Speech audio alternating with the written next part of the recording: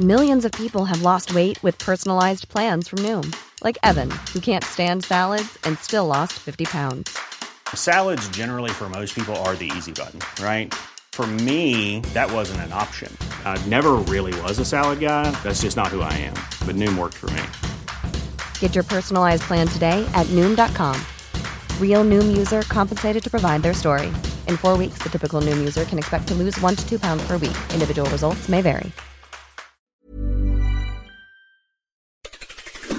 It's Saturday the 25th of November. I'm Ciara Revens, and this was a week that saw taxes come down in the autumn statement, a 4-day ceasefire in Gaza, Boris Bamboozled at the COVID inquiry, and bad news for Top Gear fans.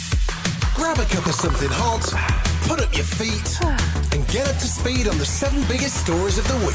This is the Standout 7 from the Smart 7. It's news, but not the news.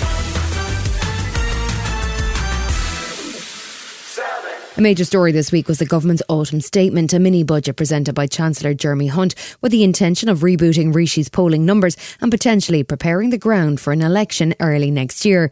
With UK taxes at their highest level in recorded history, expectation of a tax cut began to build with inflation seemingly under control or at least improving. Rishi was busy on Monday refusing to give any hints on which particular taxes might be cut, but highlighting the fact that inflation has now halved to 4.6% in October. He also introduced 5 new priorities, which included reducing debt, rewarding hard work and delivering world-class education. But he says that these are in addition to the existing 5 pledges. Now that inflation is halved and our growth is stronger, meaning revenues are higher, we can begin the next phase and turn our attention to cutting tax. We will do this in a serious, responsible way. There's also a question about what changes the autumn statement may bring to the social welfare system, with Rishi describing the current system as not sustainable. Labour's Shadow Treasury Secretary James Murray told Sky's Kay Burley that it's time to put Labour back in charge of the finances. We've had 13 years of low growth. You know, if the economy had been growing over the last 13 years at the same rate it had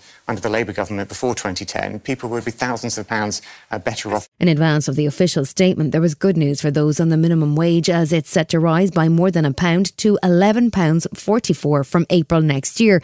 And it'll apply to workers aged 21 to 22 for the first time. New Chief Secretary to the Treasury, Laura Trott, made the announcement and says it'll mean over £1,800 per year for full-time workers, in line with the recommendations of the Low Pay Commission. There was good news too, as the government borrowed less than expected so far this year too, all of which makes significant tax cuts more likely. But the Assistant General Secretary of the TUC, Kate Bell, insisted it's important to consider the toll that inflation has taken on the cost of living. What we've got to look at is what's happening to living standards, and I think most people who've suffered 13 years of real wages falling may welcome a tax cut, but they're not going to see that reversing that decades-long decline in living standards. Finally, on Wednesday, Chancellor Jeremy Hunt delivered some of the promised tax cuts in the autumn statement, reducing national insurance and adding money into the state pension pot. He also raised the living wage as promised and increased the local housing allowance. There were a number of measures targeted at businesses, including tax reform for the self-employed and new rules to offset capital investments. In the face of global challenges, we've halved inflation, reduced our debt and grown our economy. As a country, we're sticking to a plan that's working, and this autumn statement for growth will attract £20 billion additional business investment a year in the next decade. The overall tax burden remains high, and the business-focused tax cuts will be fuelled by a new squeeze on public service spending and new rules around social welfare. The Office for Budget Responsibility says growth will remain slow and inflation above the Bank of England target in 2024. Labour's Shadow Chancellor Rachel Reeves said working people are still worse off after 13 years of Tory rule. Our country cannot afford 5 more years of the Conservatives. Mr. Speaker, the Ravens are leaving the tower when even Saatchi and Saatchi are saying the Tories are not working. But the Chancellor maintains that his statement has given priority to businesses and that his focus remains on long-term growth. There is going to be a very clear choice as a result of the decisions that I made. There is a very big difference between the Conservative approach and the Labour approach. And why, in the end, do people vote Conservative at elections? It's because they trust us to make decisions for the long-term growth of the economy.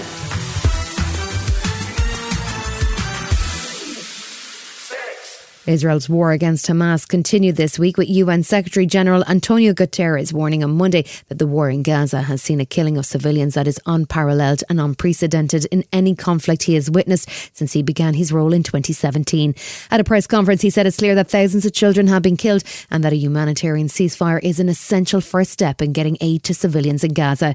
US President Biden said on Monday that he believed a deal that will see Hamas begin to release hostages was close, as the situation in Gaza City remains dire, with very little water, food or fuel. With 1.6 million people displaced from their homes and seeking shelter, Richard Brennan, the Regional Emergency Director of the World Health Organization, says the poor sanitation is contributing to huge public health risks. We could be on the precipice of major disease outbreaks. We're trying to address that as best we can, but putting in disease control efforts in these overcrowded, unsanitary contexts is incredibly difficult. This week saw negotiations ongoing between Israel, Hamas and Qatar as all sides struggled to finalise a deal that would see a 4-day ceasefire and a hostage exchange. It was hoped initially that the pause could begin on Thursday, but it was postponed for a further 24 hours as Israeli Prime Minister Benjamin Netanyahu made it very clear in a press conference on Wednesday evening that the war is not over and it will continue until Israel has achieved complete victory and eliminated Hamas. As details of the deal emerged, UK Prime Minister Rishi Sunak welcomed the plan to release up to 50 hostages, including women and children. This is something that we have consistently pushed for and is a crucial step towards ending the nightmare for families of those taken hostage in Hamas's terror attack and also addressing the humanitarian crisis in Gaza. The 4-day ceasefire finally began on Friday morning, with the hostage exchange taking place on Friday afternoon, and the pause will also allow up to 300 trucks filled with food, fuel and aid to enter Gaza. Israel has vowed that when the ceasefire ends, there will be at least another 2 months of fighting as they continue with their mission to eliminate Hamas. The UK's new Foreign Secretary, Lord David Cameron, was in Israel on Thursday, where he met with the Israeli Prime Minister and also travelled to Ramallah. They also visited a kibbutz where over 100 people were killed in the October 7th attack. The terrorism, children shot in front of their parents. I've heard things and seen things that obviously I will never forget, and it's important we understand that.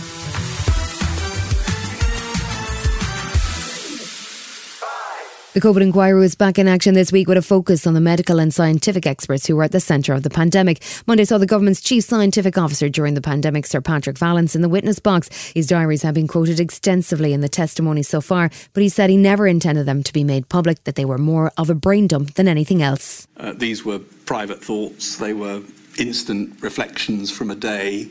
I had no intention whatsoever of these ever seeing the light of day or me looking at them again. His testimony on the Eat Out to Help Out scheme appears to conflict with the then Chancellor Rishi Sunak's written evidence, as Sir Patrick says scientists were deeply concerned about the impact of the free meal scheme on transmission of the virus. He testified that he believed the UK had been too slow to act on things like lockdowns and that the leadership in Number 10 was inconsistent and indecisive. He also spoke extensively about how difficult it had been to explain scientific concepts to Prime Minister Boris Johnson, describing him as bamboozled by some of the maths behind exponential growth, and that briefing Boris was hard work. I think I'm right in saying that the Prime Minister at the time gave up science when he was 15, and I think he'd be the first to admit it wasn't his forte, and that he did struggle with some of the concepts, and we did need to repeat them often. Tuesday saw Chief Medical Officer for England, Sir Chris Whitty, on the stand. He described his attempts to stop politicians using terms like flatten the curve and herd immunity in the early phases of the pandemic, as he felt complete knowledge of health concepts could be a dangerous thing. He was careful to remain tactful and was full of praise for the civil service, and emphasised that it was a chaotic time, not just at Number 10. It was quite often chaotic, but actually I'd be very doubtful if it wasn't chaotic in multiple other governments, and in fact that was what our fellow advisors from other countries said in many other environments. On Wednesday, the inquiry wrapped up testimony from Chris Whitty and also interviewed former Deputy Chief Medical Officer Jonathan Van Tam. He testified that he and others had received explicit death threats from people who were enraged by the lockdowns, and at one point he and his family were advised to leave their home. Chris Whitty was also asked about the Great Barrington Declaration, which he described as another way to propose herd immunity, which just wouldn't have worked in practice. I thought it was flawed at multiple levels. I considered the idea you could properly shield all the right people or identify all the right people. And just to take the case of Mr. Johnson, the Prime Minister, he got very severe COVID. He's an example of the kind of person who you would not have been able to identify. So the idea that this was a sensible proposition struck me as zero.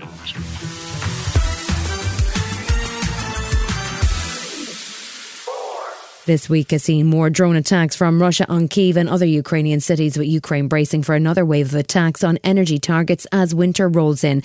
There's still no progress in the US on the next military aid package for Ukraine, so President Zelensky was making sure to thank European allies who've been weighing in with military assistance. Former Lithuanian President Dalia Grybauskaitė believes NATO isn't doing enough to support Ukraine either. We are talking a lot. We are discussing a lot. We are giving assistance drop by drop for Ukrainians not to sink and not to die. But we're not giving them enough to win. The UN Human Rights Office said this week that more than 10,000 civilians have been killed so far in Russia's war in Ukraine, and they've warned that the final death toll may be higher. Most casualties have been caused by Russia's shelling and missile attacks far from the front line. But there was good news on Tuesday as Germany announced a new £1.3 billion military support package, including another Iris-T air defence system. Ukrainian President Zelensky spoke to the Sun newspaper on Tuesday, and he says that Russian President Putin keeps on trying to assassinate him. I think the first one is very interesting when it's the first time. And after that, you are just like COVID. First of all, people don't know what to do with it, and it's looking very scary. Then after that, just intelligence, just sharing with you detail that one more group came to Ukraine to manage this. So, Russian President Putin spoke by Zoom at a virtual G20 meeting on Wednesday and took a slightly different tone on Russia's war with Ukraine, saying that Russia is ready for peace talks but that Kyiv has shown no interest. He also spoke about the war and put it into a global context that was unusual for a Russian leader. I understand that this war and loss of life are shocking. But is the coup in Ukraine in 2014 not shocking? The war of the Kyiv regime against their own people in Donbas, is that shocking? Or the deaths of children in Gaza? Is that not shocking? Still to come on the Standout 7, Argentina gets its own Donald Trump, and bad news for Top Gear fans. Right after this. Hi, I'm Daniel, founder of Pretty Litter. Did you know cats tend to hide symptoms of sickness and pain? I learned this the hard way after losing my cat, Gingy. So I created Pretty Litter, a health monitoring litter that helps detect early signs of illness by changing colors, saving you money and potentially your cat's life. Pretty Litter is veterinarian developed, and it's the easiest way to keep tabs on your fur baby's health right at home. Go to prettylitter.com and use code ACAST for 20% off your first order and a free cat toy. Terms and conditions apply. See site for details. Welcome back. Argentina has a new president, but the bad news is he makes Donald Trump look sane and measured. He is Javier Milei, better known as El Loco, and he just won the presidency in a landslide victory. He's a far-right politician in the mode of Donald and former Brazilian President Jair Bolsonaro, both of whom greeted his election with delight. He's relatively new to politics, with previous jobs including performing in a Rolling Stones cover band and appearing as an economic pundit on TV. He's pledged to rescue Argentina from its current economic woes and drive leftists out of politics. If you think differently from them, they will kill you. That's the point. You can't give shit leftists an inch. If you give them an inch, they will use it to destroy you. You don't negotiate with trash, because they will end you.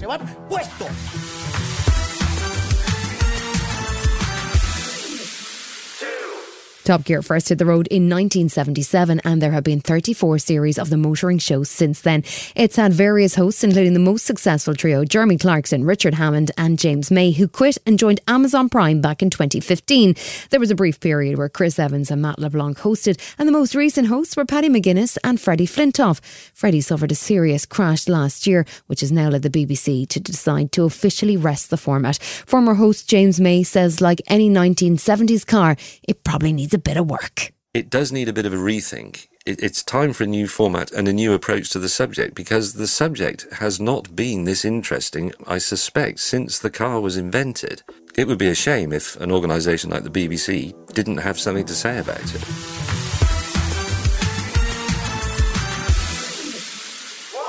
Rachel Zegler and Tom Blythe are the stars of the new Hunger Games prequel called The Ballad of Songbirds and Snakes. It's had good reviews so far, and Rachel is pretty busy at the moment as she's about to star in the live-action version of Snow White and the Seven Dwarfs. She also popped up on Jimmy Fallon's show and shared a fact that's going to make anyone over 40 feel really uncomfortable. I was named after Rachel Green from Friends. That is a real fact, and nobody ever believes me because they think that there's no way I'm young enough to be named after Friends. They were going to name me Catherine, but my older sister's Jacqueline, and they thought that might be too confusing for babies to figure out. Yeah, my mom loved the way it sounded on Friends for Jennifer Aniston, and then that was my name. You've been listening to The Smart 7. We'll be back tomorrow at 7 a.m. Hit that follow button and have a great day. Give us 7 minutes and we'll give you the world. Imagine the softest sheets you've ever felt. Now imagine them getting even softer over time. That's what you'll feel with Boll & Branch's organic cotton sheets. In a recent customer survey, 96% replied that Boll & Branch sheets get softer with every wash. Start getting your best night's sleep in these sheets that get softer and softer for years to come. Try their sheets with a 30-night guarantee. Plus, get 15% off your first order at bollandbranch.com. Code BUTTERY. Exclusions apply. See site for details.